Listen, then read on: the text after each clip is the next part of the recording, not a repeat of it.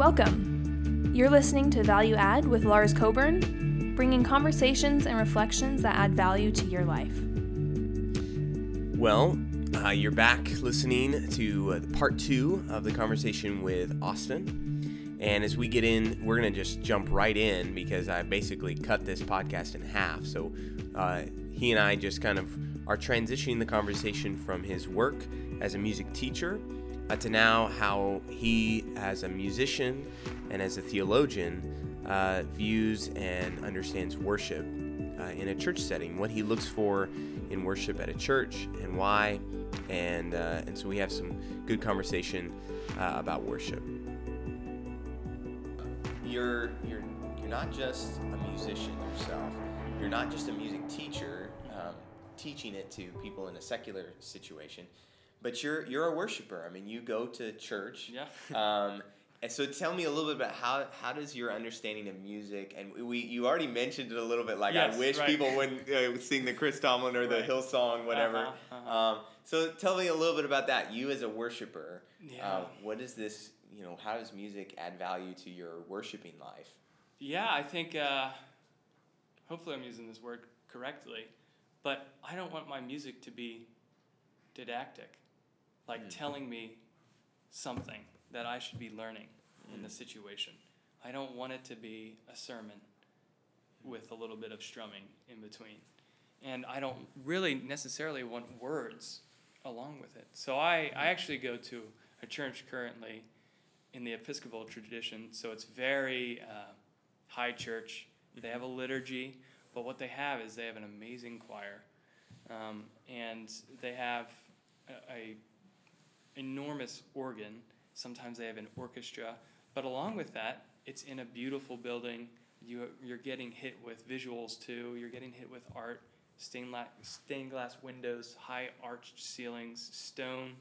So my worship experience is very sensory. I think, and like I said, I don't necessarily want a worship experience that is telling me what to be thinking about God. I think rather worship is me telling God what I am thinking. That doesn't have to be through words, but for me, what's valuable is I want to listen to God, what God is saying to me in just the sensory overload of a choir, an orchestra, an organ, and less so words necessarily, or someone speaking over a guitar or praying over a guitar. So I don't want it to be an extension of the sermon, I guess is what I'm saying. Yeah. So the dominance of the sermon in worship has really been a shift in the last 500 years for sure. I mean, I think someone was talking about this. I don't know if it was a podcast or a book I was reading recently. I need to go back and find this. But they were talking about the shift of the role of the pastor from being kind of this holy representative of God in the community to being the expert who delivers the information. And so actually our church services have become this teaching place where we think that knowledge has to be conveyed because that's the only place that people learn. Yeah. And yet, in some ways that's carried up until like the recent decades of the invention of live streaming and videos and podcasts and all these sorts of ways where people can go online and get great sermons from Tim Keller and others who are way better teachers perhaps than their local pastor. Yeah. Or the invention of the mega church where people gather thousands of people in one room or in multiple rooms, simulcasting a presentation.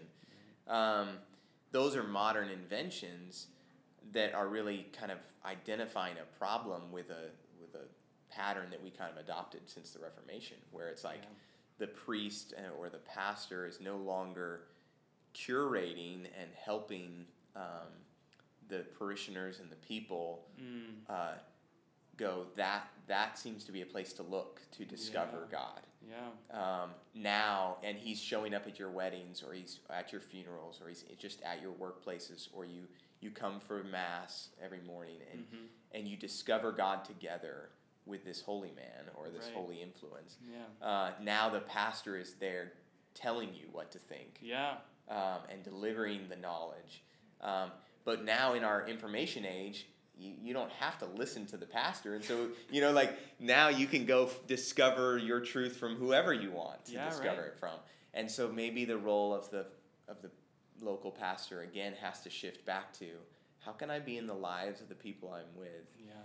to help them discern and, kind of discover God in a healthy way? Because there are a lot of unhealthy Yeah. songs or preachers or sermons and books For sure. that are telling people unhelpful things. I like that idea of, I've never really thought, I've thought as a preacher, maybe I should stop preaching so long, and let us sing more songs. But even you are saying, well, perhaps singing those songs are just an extension of my sermon still, and it's Yeah, I still mean, the same problem. They can be. I think it's it's not recognizing what forms you in a balanced way. If you like you said, if you sing songs, if you sing lyrics, that's fine, but not recognizing that also forms your theology and what you think about God, and many times Jesus. Right. I think that's not a good way to do that. So for me, personally, Yeah. that means I rather would just listen to instrumental music and experience the senses aside from just lyrics. Mm-hmm. It could be in another language, preferably. That's something I respond to as well. But still, I think it's not music, vocal music in general. I think it's not realizing that it also forms you. That maybe is what I'm trying to get at more. Yeah. So for me, like I said, I don't want to be formed during worship. I think I want some space, Yeah. to have some silence, some contemplation going on. Mm-hmm. And like you said, that's it's a hard thing to get in churches when, as you mentioned, the pastor is just kind of telling you what to think. Yeah. And then you walk from that and have a checklist of, this is what you're supposed to do during the week. This is the verse that's going to kind of inspire you for the week. And then come back, I'll give you a new one. Yeah. And then kind of respond. Just doing what the pastor is telling you, which is, I think it's such an anemic formation in my understanding. So, just wanting to tap on more elements, I think, is helpful. I think,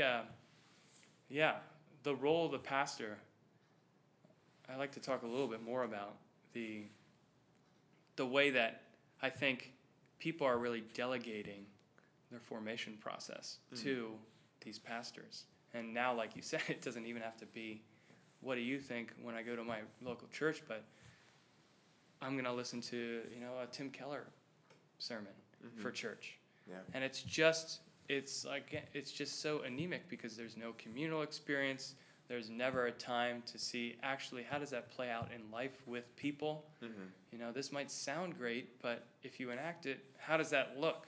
Yeah. How does this theology look in real life? So I think it's something I wish was more involved in the church, just a space to be silent and to develop some disciplines and contemplate. It's just so hard to do, especially if you have an approach to church which is, we're here to entertain you. Yeah. Because you're entertained by a lot of other things. Right. Well, and that goes back to some of the classical hymns or the putting scripture to music can be helpful, or even divine reflective readings of scripture where we place ourselves at the feet of the text and don't interpret the text. Yeah. Right. So I think what you're maybe even looking at is how much we do of interpreting God's voice for people. Right. And so we don't place ourselves at a listening posture through the songs, through the music, through the flow of the liturgy, even in the preaching and the reading of the word. And I think, we're so we're such rational people that we want explanations, and so we don't think it's a good sermon or a good church service if there's no explanation. Yeah. And perhaps we could still sing some of the songs that we sing, or we could read some of the texts that we read. We could have some audible things in the liturgy still, but if we resisted the urge just to interpret everything, we might actually learn some. And I felt like that was something that maybe we were introduced to a little bit in that class, the vocation formation class, that there was some invitations to these practices, these ancient practices of examen, of Lectio Divina, of listening and centering prayer, that said, they're kind of like a trellis. I think there's a video by one of the Fuller faculty that talks about the trellis. Right. And it's not the grape arbor itself, but it's the trellis that holds the grapes up, And so if you don't have the trellis, if you don't have those habits, those the liturgy, the music, the whatever that's going to hold up, you're not going to bear the fruit that you want. And perhaps we've put too much attention on a kind of poor trellis, I guess, if you will, and that's inhibiting our growth. Yeah. That's well put. But yeah, so I mean, I think you're really pressing into something good with the idea of the question about the role of pastor and all those things. I guess I would press into a little bit more on like the idea of studies then. Like, what are you thinking about? So our class that we're just finishing now is an Old Testament course. And a lot of the stuff that we're talking about in that class is kind of reflections on how we might preach this, how we might bring this into the church. That's so difficult. Yeah, it is really difficult. So, what are some of your reflections on that? I mean, I think we've talked a lot about the historicity of the Old Testament and divine violence, but I'm really curious about what you think the Old Testament really means for your community within this conversation of the role of a church pastor or things. So, let's take the Old Testament class we're in and kind of reflect on that for a moment. Sure. Yeah, I mean, and this is a quote that we got from our last class, but the Old Testament, and it's always been something I've really enjoyed, even more so than the New Testament. I haven't studied it thoroughly, but I've always really enjoyed it for, as we said in the lecture last class, its earthiness, and that it just seems to speak to the wounds, the messiness, the complexities, just the blatant contradictions that we kind of deal with in life. It's not so buttoned up, and I think I've always responded to that more so. The Old Testament class, it's been really helpful. I think one of the biggest things I've got out of it is that our professor talked about the idea of dialogical truth. I don't know if you remember that in the first lecture or the second lecture, and it's that sometimes truth or getting at wisdom is reflected in your dialogue and the questions you ask. Are you getting closer to God in asking right questions, not saying right answers about God? Yeah. But also that word dialogical, that there are multiple voices that can speak to any text, any experience, that aren't necessarily negating one over the other, but adds flavor and adds fruit and adds wisdom to the interpretation. I think, for instance, when we talked about Isaiah, and in 1st Isaiah, either I think it's chapter 7 or 9, where it talks about Emmanuel, as that is such a messianic verse for Christians, obviously because it's interpreted that way by the gospel writers. But our professor really pushed on that to say it can be this kind of, the gospel writers interpret Jesus as God with us. But it also needs to mean something to those that we're hearing about Isaiah's prophecy of a child named Emmanuel in, I think, the 8th century BCE. So it's dialogical. It speaks to, you are having these calamities right now, people of Israel or Judah, during the time of Isaiah. But this will be a sign to show that things will pass. Mm-hmm. There will be a child born who, by the time he grows up to a certain age, all of this will be not fixed, but the circumstances will change. And looking forward to that as a sign, rather than, sorry people, 400 years ago, before Christ, you'll have a sign of deliverance that will come in no time that you're ever going to be alive in. Yeah. Which really gets at what is God then saying if God is speaking through Isaiah to say, Emmanuel will be with you in 400 years. Not to say we don't have to wait in our faith, but maybe it could be actual for them, and there's efficacy for them in their time, and it can be also retrofitted as Jesus is Emmanuel. Yeah. Those are both true. Yeah, they're both true, and it actually sheds light on our kind of feeling of, is God among us now? You know, like we live in a time of, yes, we believe the Emmanuel has come, but we feel in a sense of waiting, a sense of anticipating fulfillment of this child who will be with us when we'll fully be with God. The eschatology even changes, you know, as we think about it. And so, I mean, I think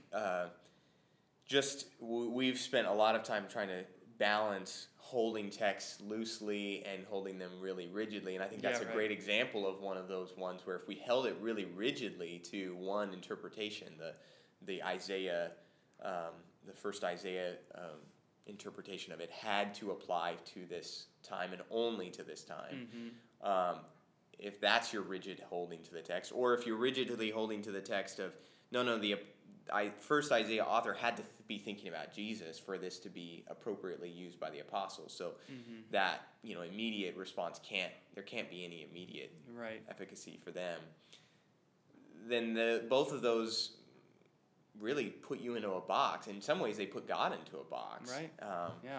And I guess that's something that, I was reflecting on with the class that was helpful, just to kind of continually press against the idea of, like, let's be willing to let there be mystery in the Old Testament. And in many ways, we discover that mystery through the ways that we realize there's just so many voices, so many different voices. I mean, in Isaiah, I didn't know there were three Isaiahs, you know?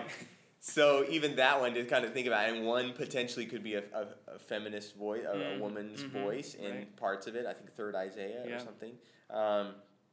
It's quite interesting, and just digging into those ways and actually seeing how source criticism can help us discover hopeful meanings and things is helpful. It's holding mystery in the right way. We kind of mentioned it in a prior conversation, that you hold it loosely, but that's not just limp-wristed, I don't know, really, and just tell me what it means, or I don't really care to say what this reveals about God, but holding to it loosely and knowing the nature of that mystery, and what are the questions that say, this reveals the mystery here, because I looked into its historical context, I looked into its genre, I looked into how is this sitting in the community that hears this. So it's knowing the nature of the mystery, I guess, to nuance it a little bit. It's not just mystery. Yeah. And then you have a good approach, you know? No, I like that, because we really do need to not just throw up our hands and say, I don't know. Right. But at the same point, we can start there with, I don't know, that's a great question. Yeah, right. And that leads us and press in. Yeah, and press in. And I mean, that's how I kind of approach some of these guys on the podcast that we listen to. Sometimes where it's like, well, I mean, for me, I'm not probably as far down the road with process thought as you are, at least understanding it. But and I don't know that I buy a lot of it, but I do use it a lot to just kind of identify some real inconsistencies or unhelpful thinkings, about whether it's whether it's the substitutionary atonement or other things about suffering and divine violence and things. And I love being able to use that, if you will, as a flashlight to kind of illumine some of the ways that there's more mystery going on, and here's another way that makes some sense and has very compelling for a lot of reasons. I was in a lecture at the Pepperdine Bible Lectures. This was, it could have been 10 years ago now. Wow. A long time ago, but it has stuck with me. It might not have been quite that long. It probably would have only been like 6 years ago. But it was Randy Harris, who's a professor at Abilene Christian University. I've heard him on the podcast. Okay, yeah. So Norsworthy and these other guys all are really well connected with Randy Harris. And he is always one of the ones that packs the Smothers Theater at Pepperdine. And he was discussing women's inclusion in pastoral work in our church heritage, which was a subject of very, Pepperdine was one of the schools that was saying, you know what, this is important, and Abilene is also saying the same thing, and so a lot of the... And Fuller as well. Yeah. But they're rooted in a very conservative heritage. So most of our church, it's very hard. There's only one female youth minister in our youth ministry group of about 12 here in LA. And most of our churches are of a more progressive view on those things. We just still don't have very many women in ministry yet. So even though he was speaking to a crowd of people who are fairly amenable to the idea of women in ministry, he's still speaking to a group of people who don't practice it very well. We're not the Methodist church that I interned at that had all women pastors and a lay woman pastor who is like in her 80s. So we're just further, we're not as far down the road. And he was talking about how when you read these passages, you have to realize that it's like you're sitting in a dark room and you have a flashlight on, and you turn the flashlight on and you point it in one direction and one corner, and it illumines that corner really well, and you see that corner really well, and you go, why haven't I ever seen this before? But you're actually being blinded to a lot of the other texts in the scriptures. And so he was trying to make the point that if you have to make choices about which text becomes your lens for which you read the other text through. For this conversation, obviously, he was talking about Galatians 3. Being the lens, there's no male or female, Jew or Greek, slave or free. We're all one in Christ. That becomes a lens by which we then can read 1 Timothy, I permit not a woman to teach, or other passages. And I think one thing that was helpful in this Old Testament course, that idea of a flashlight really has stuck with me, but I saw it kind of coming up in many ways in what Professor Hayes was talking about, is that the narrative, the whole narrative, the collective narrative that's been fashioned together by these different redactors, the JEDP, and however much you buy into those or whatever, but it's obvious in many places where there are these redactors that come in and add things and bring them together. Some of them have common themes like Isaiah that have some things that weave through all three that make it seem to fit as a unit, as a whole, but each one has a distinct voice, and that's just a microcosm of the entirety of especially the Old Testament. And so he was trying to say, yes, we're going to need to drill in to the specific voice of this author, but at the same point hold it within the greater narrative of how it's been collected and how it's been accepted as Christian scripture and authoritative in our lives. So I found that really, really helpful, in thinking about that. So one of the things that I brought up with Professor Hayes in my conversation with him, and I just thought maybe for our last few minutes we could talk about this.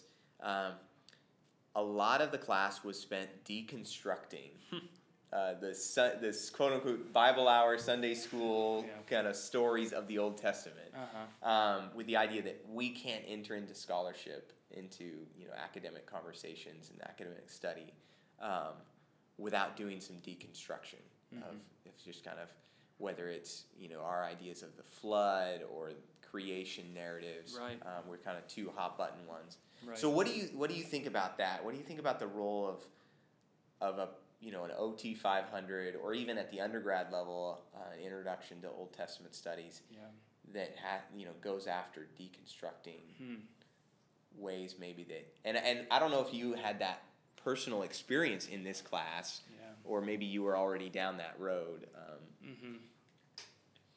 Yeah, I mean, I don't think I was wholly shocked by what we kind of experienced through Dr. Hayes in Old Testament. I just think the struggle with me is kind of this slippery slope kind of fear that if historicity is attacked and certain instances in the Old Testament aren't as they say they were, or Daniel might not have been a historical person, or we don't have great evidence for many other historical figures. Like there's no evidence of Solomon being a king. Right. So if her historicity is attacked, I think the struggle is saying that the entirety of scriptures then kind of collapses. And I think that was a tough thing for people to navigate in our class. Sometimes that's a tough thing for me to navigate as well in the OT class. Sometimes I was just like, I'm understanding that human hands have crafted, because they're revealing a certain understanding of God at a certain time, and the biblical canon is presenting this narrative to us in a certain way. Sometimes I was comfortable with that. Other times I was just very uncomfortable, because I realized how much force we as the church have in shaping who God is, and kind of the trajectory of God revealing himself to us. So that, I don't know, I still struggle with that tension, that we have so much power to do these things, but other times, how final is it? How powerful is it? I don't know. No, I mean, I don't think that we felt very settled on the issue, right? In the conversation.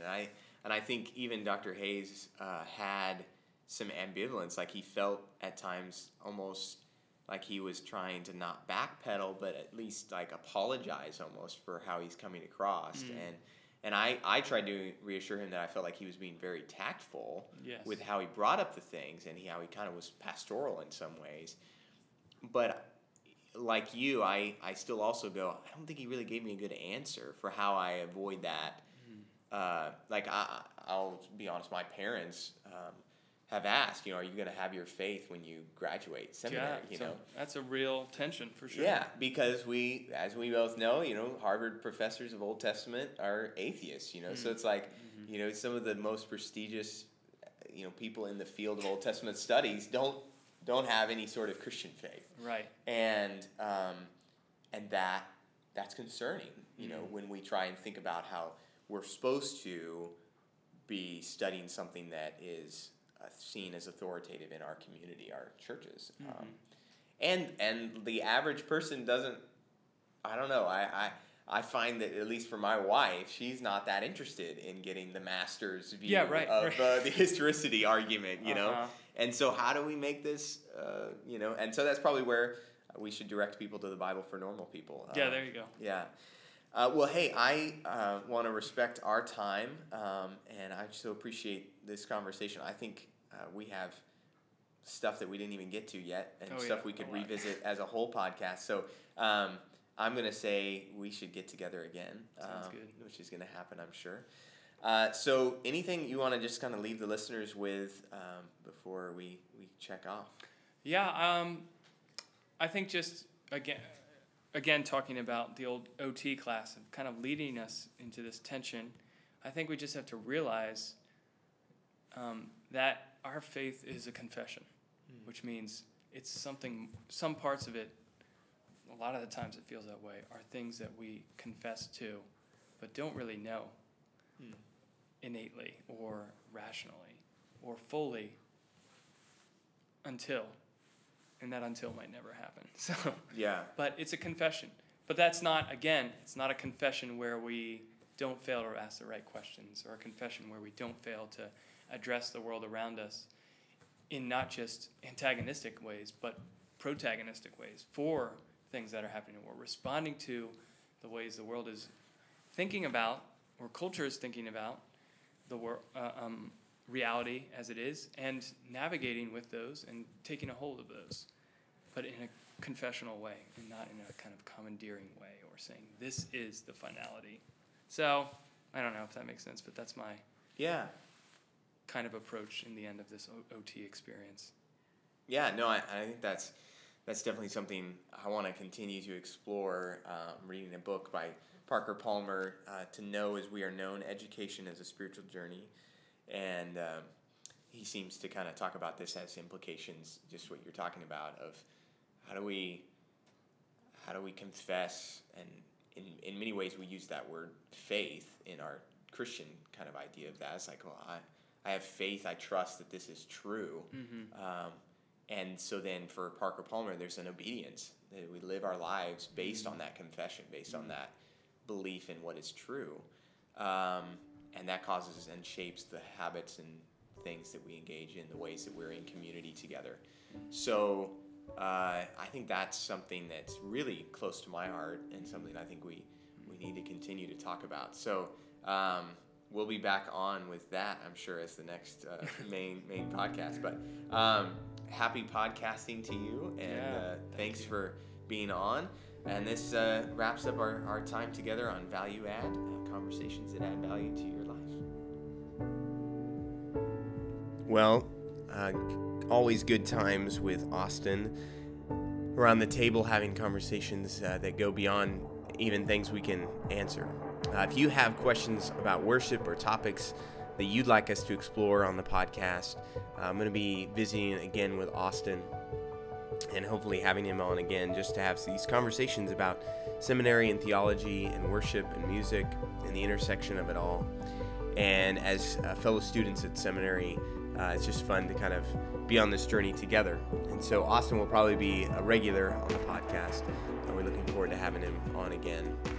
Next week is check out my podcast with Sean Grant, and also who's my barber, and then also my podcast coming up on the spiritual disciplines. Thanks. Thanks for tuning in to Value Add. For more great conversations and insights, visit valueaddconversations.com.